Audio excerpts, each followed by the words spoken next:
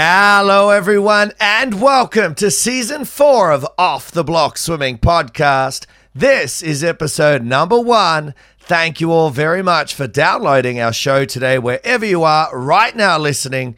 I'm your host, Robbie Cox. Well, it has been a bit of a wait, but we are back for 2021 with Season 4 and kicking it off with a massive interview, which I will get to in a moment. But firstly, we do need to make sure we thank our great sponsors at Pro Swim Workouts for coming on board once again. Nico and the team's support of the show is tremendous and a massive reason why the show is still growing to today, continuing to be successful. So thank you to Nico for being a part of the show again in 2021.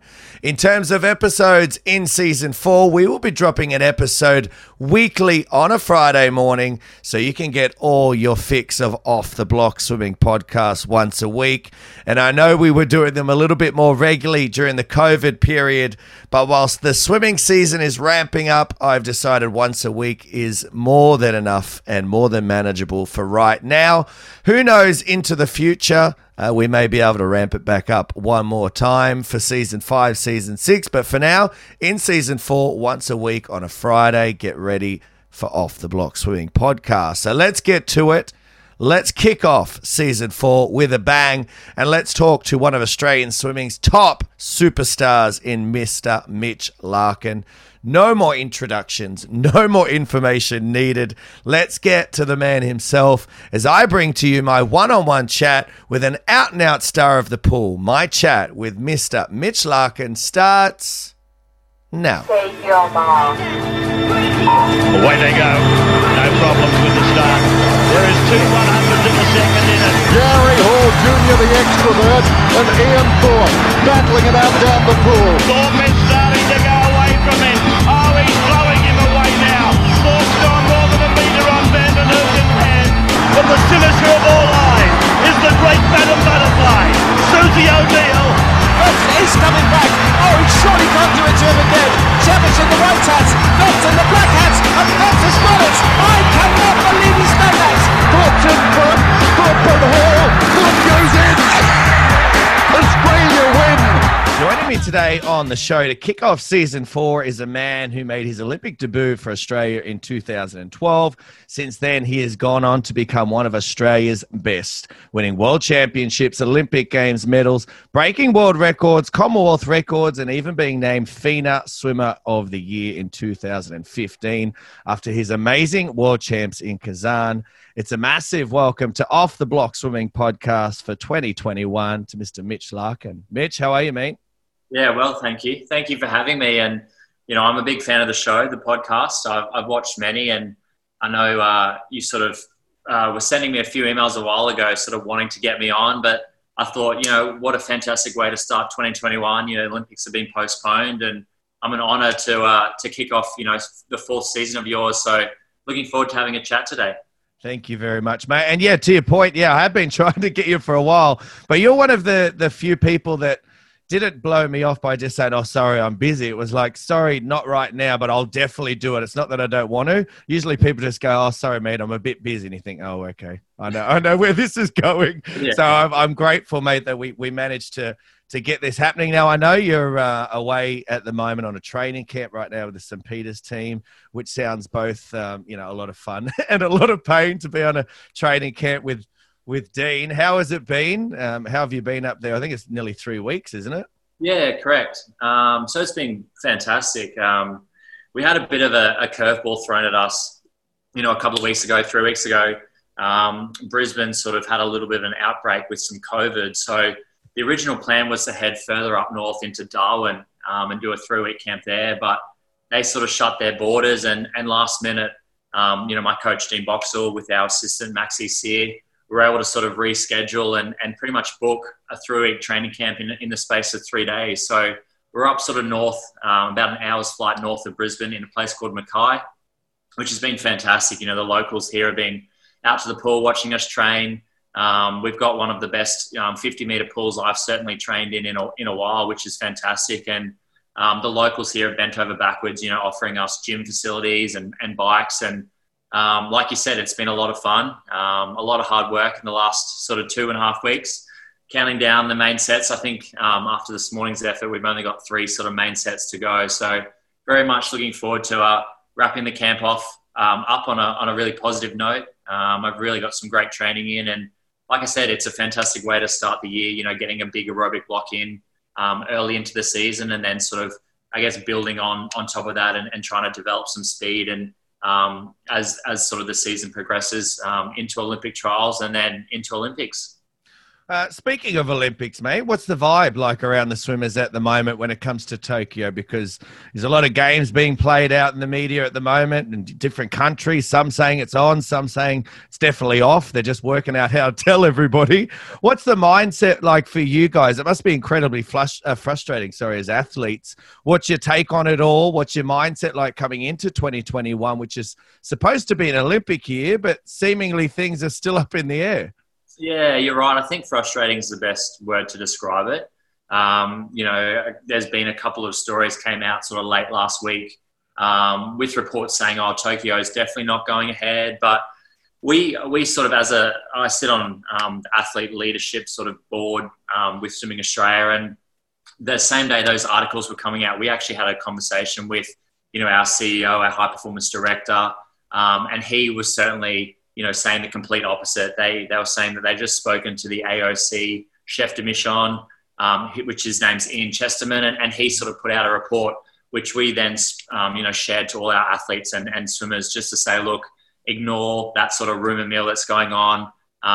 If anything changes or anything was to happen, you'd hear it here first. But I think for me, my best way of approaching this year is with the mindset that, if the worst case scenario does happen and the Olympics aren't on, I've said to Dean from the early, even last year, I said, I want to pick a meet at some point, as close to the Olympics as possible, whether it's July or August or even a bit later in the year. And I just want to swim as fast as possible. So I know that would be a massive shame, and it breaks my heart to think, there's athletes that are certainly peaking, last year and then again this year for the Olympics, and they may never get the chance to sort of compete on a world stage, the Tokyo Olympics, with the same level of success. 3 years between Olympics is massive, and it breaks my heart to know that, some athletes might peak at the wrong time and they'll just miss the chance to go to a games. But like I said, I think we're all training here in Australia for the games to certainly be on. And from all the news that we're hearing, they're definitely on, and we're very much looking forward to, I guess, it being a really positive turning point. And I guess, just that a meet or an event to sort of say, look, we've gotten through COVID. Let's get our lives back to reality and sort of let's swim as fast as we can. Yeah, man, I can only imagine how frustrating it is on your end. It's frustrating being a fan, not knowing if things on. I loved when the ISL was on, just getting some competition back and being able to watch. And I know, a lot of the Aussie team missed out on being a part of the ISL for season 2. You had a very successful time in season 1 with the Cali Condors. Did you miss being over there in season 2? What did you think of it all? What did you think of the show that the athletes that were able to compete put on? Yeah, absolutely. I loved season 1. Representing the Cali Condors. We made it to the final, and unfortunately, I think we finished 3rd. There was some really good racing on the last night, and Energy Standard sort of got up for the win in season 1. So we were very much looking forward to, coming back 12 months on and sort of, trying to claim that title. And for those of you that have been following it, the Cali Condors were actually undefeated all through season 2, which was fantastic. They sort of adjusted, I guess, some of the point systems and how it was all scored, which certainly helped some of our major sprinters, like your Caleb Dressel and things like that. So, it was really upsetting seeing all the results. There was some really fast swimming, and sort of us being stuck at home having to watch it, on TV or sort of check the results as they came through in the morning when we were just trying to train as much as we could. So, yeah, it was really frustrating, but I sort of understand why Swimming Australia sort of took the position they did and just said, look, we want to protect you athletes as our biggest asset in preparation for the Olympics next year. And so I understand that. But again, seeing such fast swimming was really heartbreaking. You, as an athlete, you just want to get over there and just race, have some fun. And, I was talking to a lot of the Cali Condors, a lot of the teams. They were having an absolute ball, and it was organised so well. I think there was a bit of concerns that if COVID was to sort of have an outbreak, it might spread for the team. But from what I've heard, they did such a fantastic job with all the protocols and managed that so well that, it wasn't a problem at all. And I think that is also a positive note to take looking forward to in Tokyo, that if the ISL could go ahead, so can the Olympics.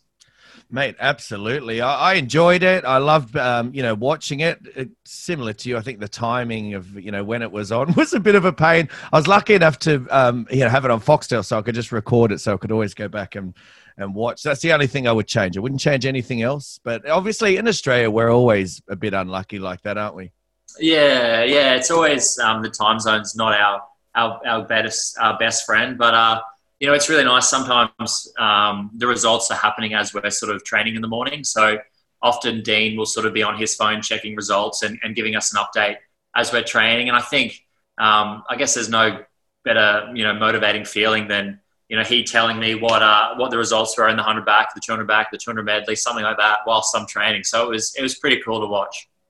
Now, mate, this is the part of the show that I usually go right back and say, where did swimming all start for you? Season 4, I'm trying to change it up a little bit, but give a similar vibe. For most of the successful athletes, and certainly the ones I've had on here, mate, there's usually a period of time that they go through when they're younger, where they look and say, okay, I want to be the best in my sport, whether it might be, swimming, hockey, whatever it might be. Was there a moment for you? Was there a period of time for you in swimming where you looked at that and thought, okay, this is it. This is where I really want to get to? Was there anything that helped motivate you, looking forward to being the very best that you went on to become? Yeah, absolutely. I think, I'm born and raised Sunshine Coast, sort of Queensland boy. So I always grew up around water, which was fantastic. It was sort of the earliest childhood memories were growing up. We had a creek running through our backyard. We were 5 minutes drive from the beaches up here, which are fantastic. And so I always grew up around water, and then moved to Brisbane, sort of to start primary school. And for me, I guess the biggest turning point was probably during the Sydney Olympics 2000. I actually had a broken arm at the time. I was mucking around on a trampoline and broke it. But one of the positives out of that was I ended up spending, a week home and was able to watch the Sydney Olympics and all the swimming in the first week. And for me, that was the first time that I ever said to my parents that I wanted to do that one day. I wanted to sort of swim for Australia. I wanted to be an Olympian, and I wanted to win gold. And I think growing up in an era where you've got, such legends such as, the Ian Thorpes, your Grant Hackett's, your Susie O'Neills, all swimming at their best, certainly was a time where so many young Australians grew up and just idolized these people and wanted to be like them one day. So it was such a powerful, an era to grow up watching these absolute legends dominate in the pool, at home Olympic Games. So for me, 2000 Olympics was probably the first point where I said, yeah, I want to swim for Australia one day. I want to become an Olympian. And then as I grew up, I just sort of started to progress through, regional swimming to state swimming to age group national levels. And then it was about grade 9 or 10 in high school where I was swimming for a boys' school in Brisbane. And I just loved the competition. I loved the sort of atmosphere, the energy, the excitement. And that was the first time that my coach sort of ever said to me, look, if you get really serious and you give me sort of 2 years commitment to purely swimming, let's drop all other sports, focus on swimming and your schooling. And he said, I think you can make the 2012 Olympic Games. And I said, you're absolutely kidding. That's so far out of the realm of possibilities. But he said, look, if you promise me that you'll do everything I say, you'll work hard. He said, you've got a really good chance. And sure enough, I was able to qualify for my first senior team in 2011, was the World Championships in Shanghai. And then, the following year was able to achieve that childhood dream of becoming an Olympian in 2012. Mate, I love that story. And a few things to unpack from that. First of all, you had to give away some sports. What did you give away? Yeah, so I was always an active kid. And I think most successful athletes or even athletes in general always played lots of sports as a kid. So I did lots of, rugby with the school, athletics, things like that, more of just a school level. I was never really good. And I certainly didn't enjoy those sports as much as I did swimming. it was the one there where I just felt absolutely, in my element. Just loved being in the water.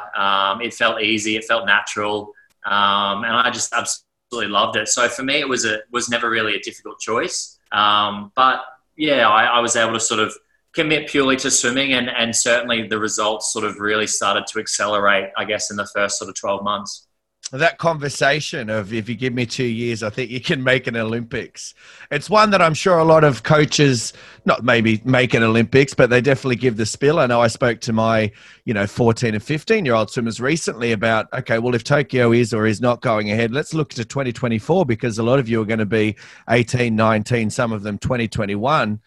If you can really hit your straps by that stage, you're putting yourself in a really good position. What's it like on the other end? I'm the coach saying it. What's it like being an athlete getting told, mate, you give me 2 years and I reckon you can make an Olympics? Yeah, it's not easy. And I think the biggest and the best thing for me to say to that is you're able to break it down into smaller segments. So we looked at, 6 months blocks. We targeted specific meets. We targeted making or qualifying for sort of junior teams. I sort of was on the junior team through 2008, 2009. I just missed the Commonwealth Games in 2010. I actually picked up a silver medal at our trials as a young I think I was just turned 16. But I sort of had the devastating news from our selection panel here in Australia that they weren't going to select me, which was really tough as an age grouper. You sort of picked up your first national open medal, a silver, and just to be told that you're not going to be making the national team to head off to the Commonwealth Games. So that was a really hard conversation. But my coach at the time, Michael Boll, sort of sat me down and said, look, I actually think there's some really big positives out of it. You might go to the Commonwealth Games, you'll swim the 200 medley, you might get 1, maybe 2 swims. Whereas if you swim on the junior team, you're guaranteed to swim, a lot more events. You're going to sort of pick up maybe some medals, really be in it with a good crack to sort of post some really positive, fast swims. And I actually was able to do that. We went to Junior Pan Pacs in Maui. I raced some pretty good swimmers by the names of Chase Calise and Daya Sato in the 200 medley, 400 medley. And I picked up, a handful of medals as well as PBs and sort of knew that I'd put myself in a much better position for that following year. Yeah. And then we went into trials for the 2011 World Championships, like I said, Shanghai. And the one goal was to just make the team. And I was able to do that. I swam the 200 medley, 200 back, and 400 medley. What was it like? And that's my next question. So you led me into it beautifully. You're obviously a seasoned professional at this sort of stuff. What was it like your first, senior team, Shanghai? Any sort of memories that stand out for you on that? Yeah, it was good. I didn't have the most successful meet, to be honest. I'd sort of, it was a big sort of learning curve, but looking back, it certainly was positive. But at the time, it was really quite a difficult week. I had sort of gotten into the old trap of being able to swim heat swims relatively comfortable. I was able to sort of cruise through the heats, make it through to the finals, and then post, your best swim in the finals. But at a World Championships, as a 17-year-old, you don't have that luxury anymore. So I sort of was caught off guard by really having to sort of absolutely post my best times, and if not swim PBs in the heat to then, even make a semi-final. So I didn't have the best week, and I certainly, looking back, almost made every mistake that a young age grouper could at a meet like that.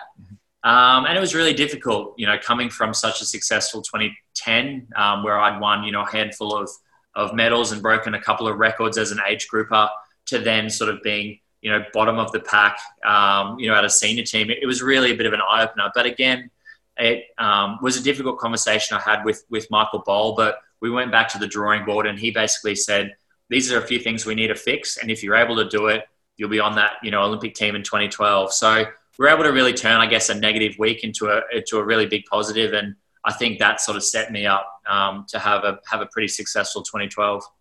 You mentioned there's some of the learning experiences, and obviously, swimming as a whole has a lot of ebbs and flows and twists and turns, and you don't start out, as you said, as a teenager being a world champion, which you go on to do in 2015. what are some of the things that you can give in terms of maybe experiences you've gone through to the teenagers out there who might be plateauing at the moment, going through difficult periods? Did you ever have thoughts of giving it away? It might have been a fleeting thought, but were there things that you were going through that you thought, I just don't know if I can keep doing this? Yeah, absolutely. I think, I've been really fortunate enough that I absolutely love the sport. And so my moments of, throwing it in are very rare.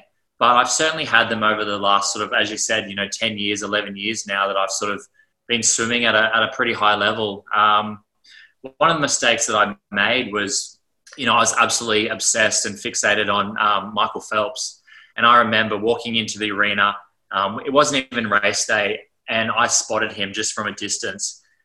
And Bowley said to me, he could just see that I was just in a complete world. I was just so fixated. I wasn't focused. And he said, you were just so obsessed on what he was doing, you forgot what you were there to do the exact same job. And so I think that was a massive learning curve for me, was walk into an arena like that. It's just like a big circus. There's lots of music, there's lots of lights, everything's just bigger, there's a lot more hype, but everything's exactly the same as what you do when you grow up swimming at an age group level. It's still 50 meters, you still get your own lane, nothing changes about the race. So it's really important to focus on those things and not get distracted by, your competition, your Phelps. And another one that threw me was, it's quite common in the States that, often the guys will jump in for a bit of an earlier warm up, a lot earlier on, then they'll jump out, put their suit on, and then get in for a second warm up. And I'd never done that. And I remember at a meet like this, I'd see my competitors get to the pool almost an hour before me. They'd already be in the warm-up.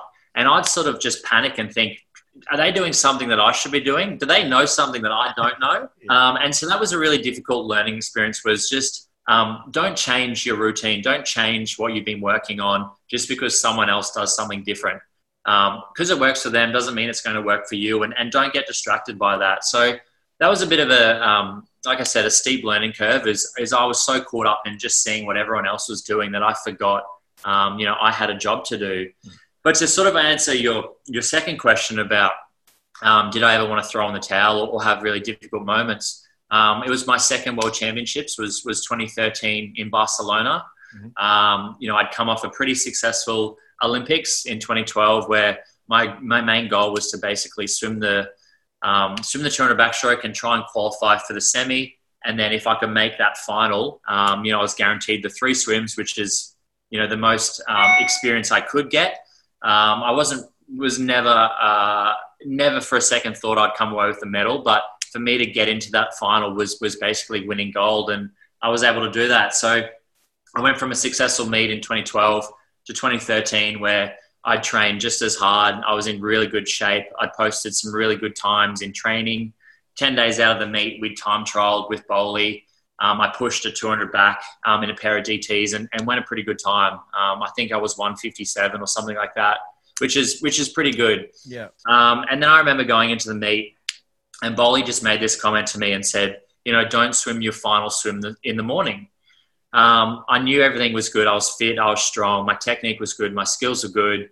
Things were looking really good. And if I posted a really good swim, I would have been able to progress to that semi, and then, maybe the final, something could have been different. But he said to me, don't swim his final swim this morning. And I was next to Higino and Irie, mm-hmm. and both of them were back end swimmers. And I remember swimming the heat, out in front a little bit in the first 100, and then second 100, they absolutely just turned and disappeared. And I sort of panicked, and as a result, ended up finishing 17th and just missed the semi-final. So that was a really difficult point in my career. Bowley was pretty disappointed. I was also really disappointed in myself as well. I was getting flashbacks to 2011 where I'd made some silly mistakes. It was then happening again in 2013, and I thought, I haven't learned anything. And I sat with Bowley, and we watched the semi-final, and then we watched the final together. And that was a point where I just said, look, maybe this isn't for me. I've made some stupid mistakes twice now. Maybe swimming's not my sport. Maybe I throw it in. And I remember I ended up entering in to do the World Cup for the first time that year. And Bolly said to me, if you're serious about swimming and you're serious about doing this World Cup, you train through the rest of the World Championships and you show me what you've got during the World Cups. And I sort of was pretty disappointed with myself, pretty annoyed at that. I thought, I've done, the major meet's done for the year. What's the point of training through? But he made me train, and sure enough, I was able to swim some really good results at that World Cup. And for me, I sort of was able to, I guess, re-fall in love with the sport again and sort of go, you know what, maybe swimming is what I'm good at, and maybe I shouldn't throw it in just yet.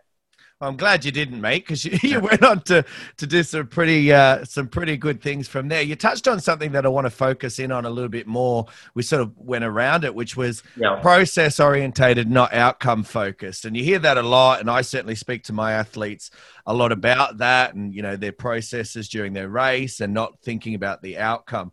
What does that mean for Mitch Larkham? What processes do you need to follow to be successful? It's not necessarily what everyone's got in our copy just because Mitch is saying this is what he does, but it's important, I think, to understand for the swimmers. As you said, you walk in, you see Michael Phelps, all of a sudden you're looking at him, you're not really focusing on what you're supposed to do. How do you handle the process also when it can't be followed? If something happens, I'll give you a very quick example. I had a swimmer in a final at state age just in December. He was, I think, ranked 3rd or 4th in the 100 free. They walked out. All of a sudden, they had to wait. The lanes got changed. They were sitting around for 10 minutes. He's taking his shirt off, putting it back on. He had no idea what he had his process, but all of a sudden, everything started to go different. And, they started to throw a few curly ones his way. How do you go when that happens as well?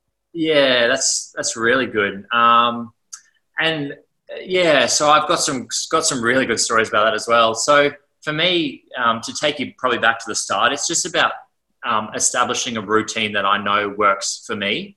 And so that might be, I sort of get to the pool an hour and a half before. I talk to my coach, I check in, I figure out, roughly what lanes I'm going to be in, who I'm next to. I might look at some footage of a previous race, whether it be a heat swim or the semi-final.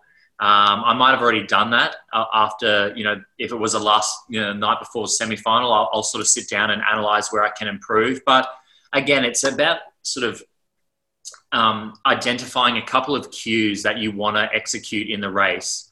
And so it depends on the race. I've got, for example, in my 100 back, it's about breaking out and sort of setting up the first couple of strokes before really starting to sprint. Sometimes in the heat of the moment, in a final, everyone's so tense. Everyone wants to go from the get-go. You just have to really make sure that you do hit that breakout. You do set up, a couple of strokes at about 90% and then build off it.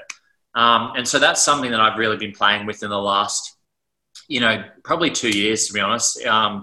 And I think it's really been helping. That was something that I did really well recently at our Queensland Championships. I said to Dean, that's all I want to do is I want to break out, set up my first few strokes and then build the first 50 and do it off the turn again.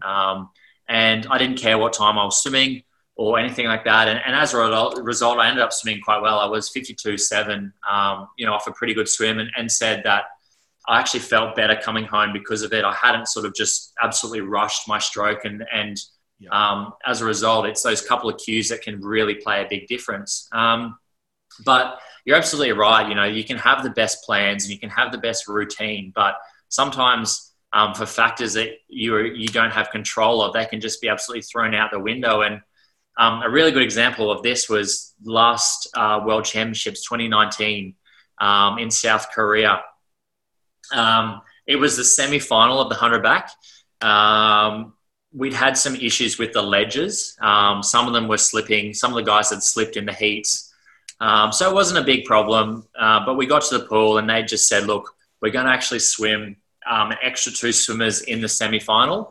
And as a result, we're all going to set the ledges.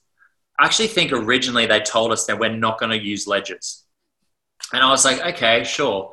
It's been a couple of years since I've done a backstroke start without a ledge, but, I grew up doing it as an age grouper. I've got some experience in it. I said to Dean, well, we're going to practice a couple in warm-up, just see how we go.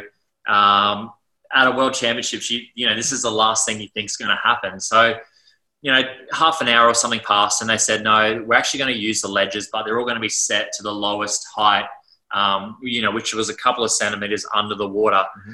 And again, that sort of changes your entry angle. It changes everything. And where do you have yours normally, just for reference? I'm usually +4, so that's 4 centimeters above the water, and they were now taken 4 centimeters below the water. Big difference. So a pretty big difference, yeah. And my first concern was, I know when they're lower, you tend to get much higher off the start, and as a result, you go much deeper, and you can actually travel a lot further going past 15. And so that was my biggest concern, was I didn't want to get disqualified and break out, at 17 meters or something like that. And so we did a couple in warm-up, and Dean just said to me, make sure you know your kick count, you know where you break out usually. It's going to probably feel a little bit different, but, be a little bit more conservative if you have to. And as a result, that sort of transferred. We weren't transferring as much speed into the first 50 because everyone's dives were much slower. So that was an absolute sort of curly one, to use your words. And then in the final, it was a similar sort of story. I got on the bus to go to the pool at about, it's usually about an hour and 45 before, if the bus is about 15 minutes. And we started going down the highway, and I said, this doesn't look familiar. I knew I had a few of my competitors on the bus with me. Clement, the Russian backstroker, was there a few seats up. There was a few others as well. And we started looking at each other, just thinking, is this right? Maybe he's going a different way, or he knows something we don't know. But he was going the wrong way up the highway. He was actually in an accident before, the bus trip before. So he had to go and stop and give the police his details, his driver's license, things like that. So we're pulled up on the side of this highway. We've got a World Championships finals to swim in about an hour and a half. Dean's calling me and texting me saying, where are you? So it's all going on. And I sort of replied and said, look, I'm in a really good headspace. I'm on the bus. I've got everything I need here. I've got my hydration. I've got this and that. I've got my headphones on. Yep. I'm with my competitors, or some of them. We'll be there when we can. So the bus driver hands over his driver's license details to the police. They get all the details. He then does this sort of U-turn and then starts heading back, up to the highway. And we're sort of, I can't remember what time I got to the pool, but it was a lot later than I normally would, and probably had about an hour and 10 to get ready for warm-up before we race, And a similar sort of thing. We're getting all this information about what's happening with the ledges. Are they going back to normal? Are they going to be the same sort of -4?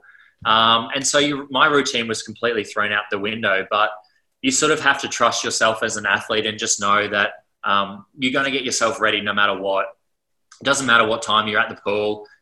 You can do as a little warm-up as long as you get, some really important things done, whether it be speed, whether it be a couple of starts just to practice the new ledge. And I went into marshalling just knowing that I'd done everything I could in a shortened amount of time, but, I was ready. So I think you just have to stay as positive as possible.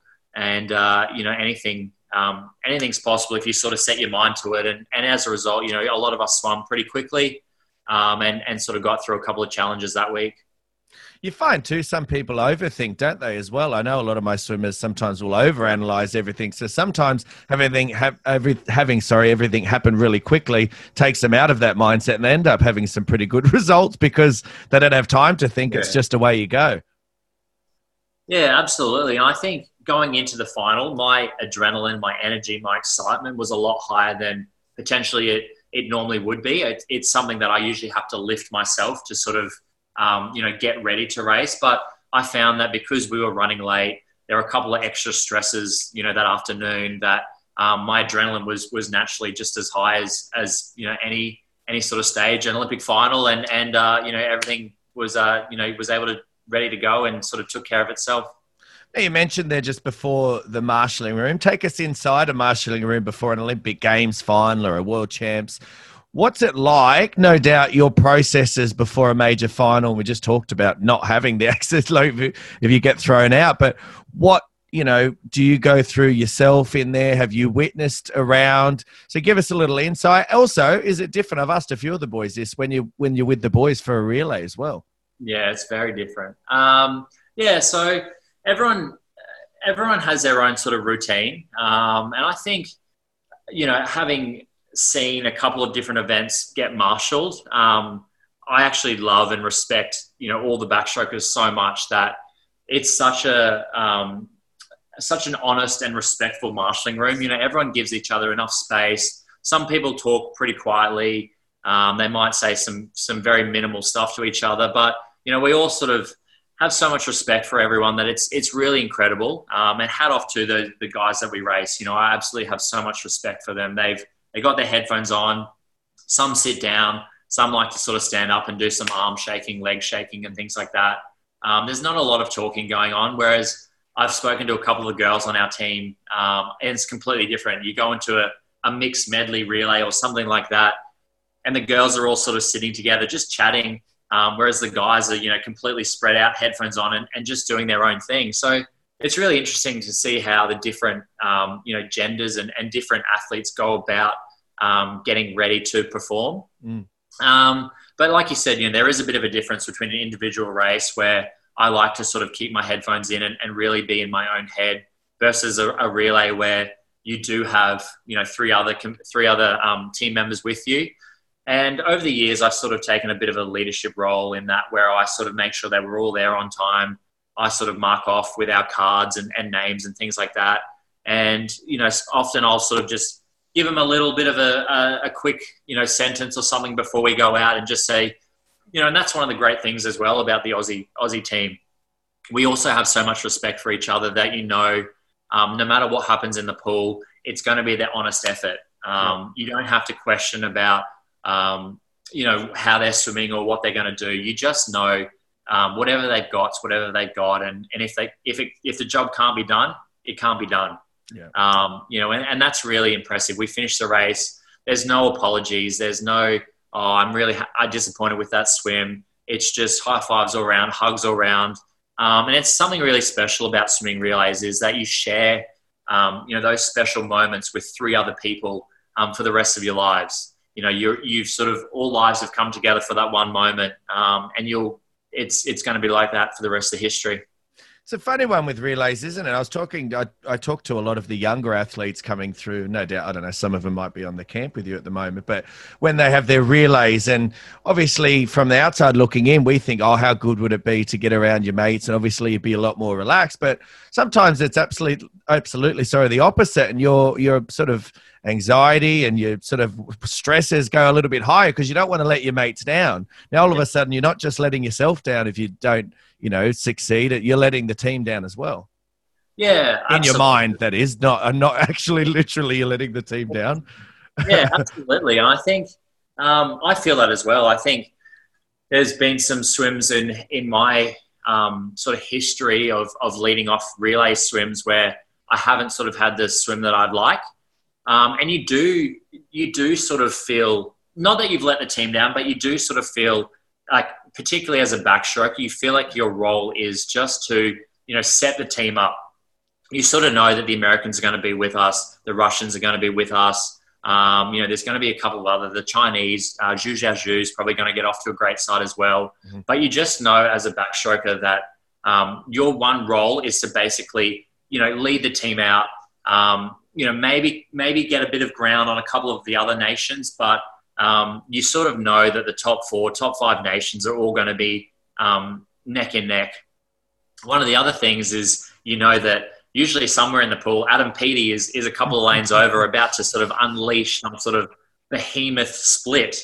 Yeah. And that often plays in your mind, knowing that you want to get as much sort of ground as you can. The British teams sort of haven't had the best sort of backstrokers in the last couple of years, but I think that might change. But you sort of know that Petey's going to be there somewhere ready to unload, a 55-point breaststroke split, which is absolutely ridiculous. And he'll pretty much, level everyone up or absolutely put the British in front. So as a backstroker, your role sort of is to, set the team off with the best start possible.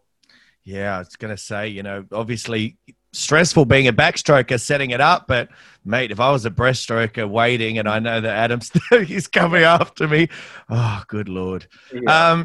Mate, say that about other, you can say that about anyone as well. I think You've got Caleb Dressel, 100 fly.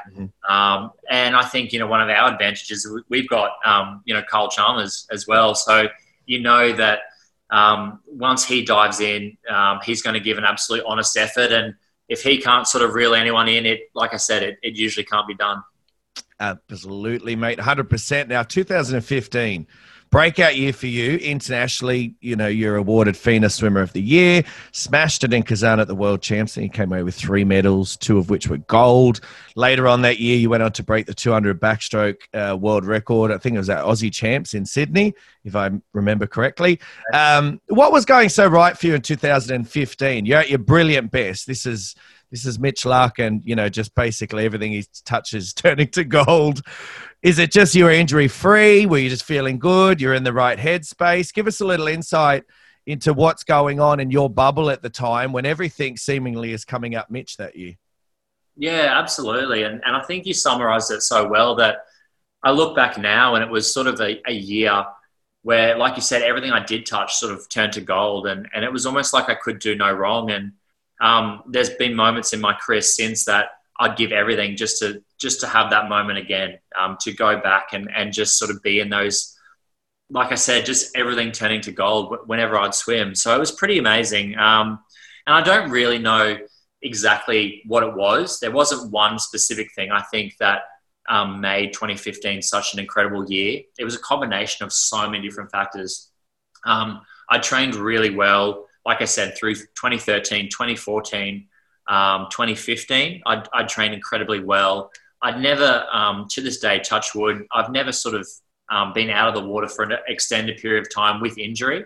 I've always sort of maintained, my shoulder health, any injuries really well. And that's a combination of having a really good team around me, whether it's physios, massage, coaches, doing correct things in the gym. So I think that's probably one of the best gifts I've ever had was I've never had extended period out of the water. I think it's testament to your technique too, mate. I know a lot of my swimmers will always say, I've got a sore shoulder.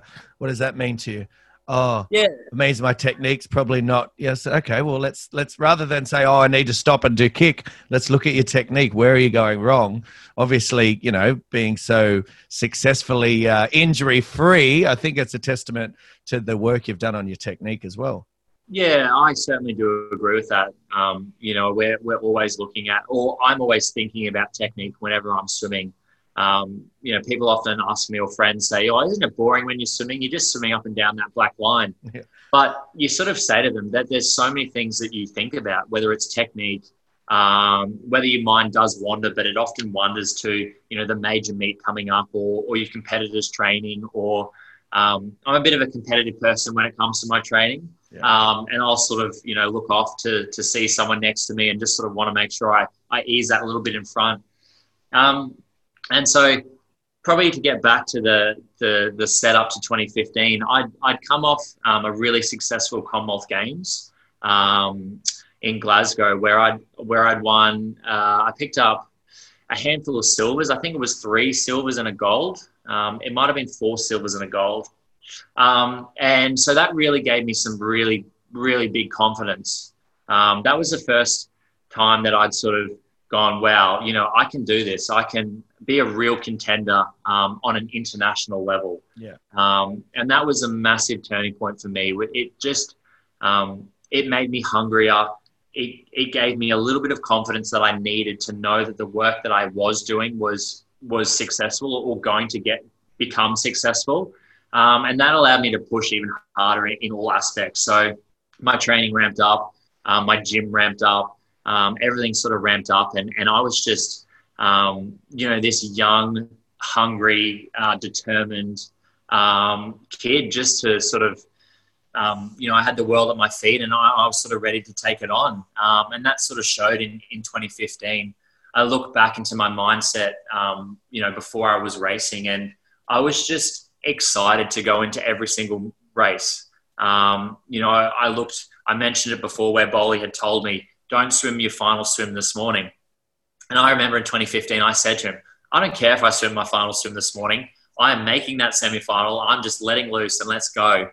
And I remember the 100 back, I think was day 2 of the World Championships in Kazan. In the heat, we had a plan. Things were really on track. I was training well. I was fit. I was fast. I was really light. I was strong. And Bolly said to me, "This is the plan. This is what I want you to execute." I ended up swimming the swim. I touched the wall. And I think I looked at the time, and it was, I thought it was like a 53 high. I didn't have my glasses on at the time, and it was only until I'd walked through the media and spoken to them that I actually saw the results. And I swam a 52 high or something like that, which put me maybe in second or third into the semi-final. And so there was no doubts or worries in my mind, of previous years where I'd missed semi-finals. I knew I was well and truly in there. But the question was just sort of remaining, I guess, level-headed, not let things get away from me, and just, keep posting some really similar swims, and things were looking really promising for that week. I was going to ask you, quite often we see on TV, you find it hard to see what the times are, you poor bugger. How often does that happen to you that you don't really know what you've done or how far? Obviously, if you're winning, you realize that. But time-wise, is that difficult? Yeah, some scoreboards are more difficult than others. And certainly it plays a part when they're sort of coloured. So some colours I can't read as well. But last year, I actually promised myself that I need to get contacts. And so I've organised that. So now I've actually done a couple of swims now where I am racing in contacts, and it's a bit of a game changer. I can see the roof as I'm backstroking. I can definitely see the flags. I can look if I'm swimming medley or sort of, facing the water. I can look to sort of the outside lanes, and I sort of know where everyone is now, which is really good. I used to like sort of being blind because when you walk out, you were in such your own bubble. You didn't really know what was going on out there. So that'll be the next thing that I think I have to sort of get my head around is now that I can sort of see and do have my contacts in, I will be able to see, I guess, the crowd and my competitors, and it's not so much my own bubble now. It's sort of a lot more open and more exposed. Today's episode of Off the Block Swimming Podcast is proudly brought to you by our good sponsors at Pro Swim Workouts. Massive thanks to Mitch Larkin for coming on the show. We had such a great chat that we decided to split it into 2 episodes, with part 2 dropping next Friday morning, so make sure you don't miss it. Also, don't forget to follow us on our social media accounts on Instagram and Facebook at Off the Block Swimming Podcast to keep up to date with all the latest news about the show. But until then, guys, have a great weekend. If you're racing, good luck. If you're training, go hard. And it's bye for now.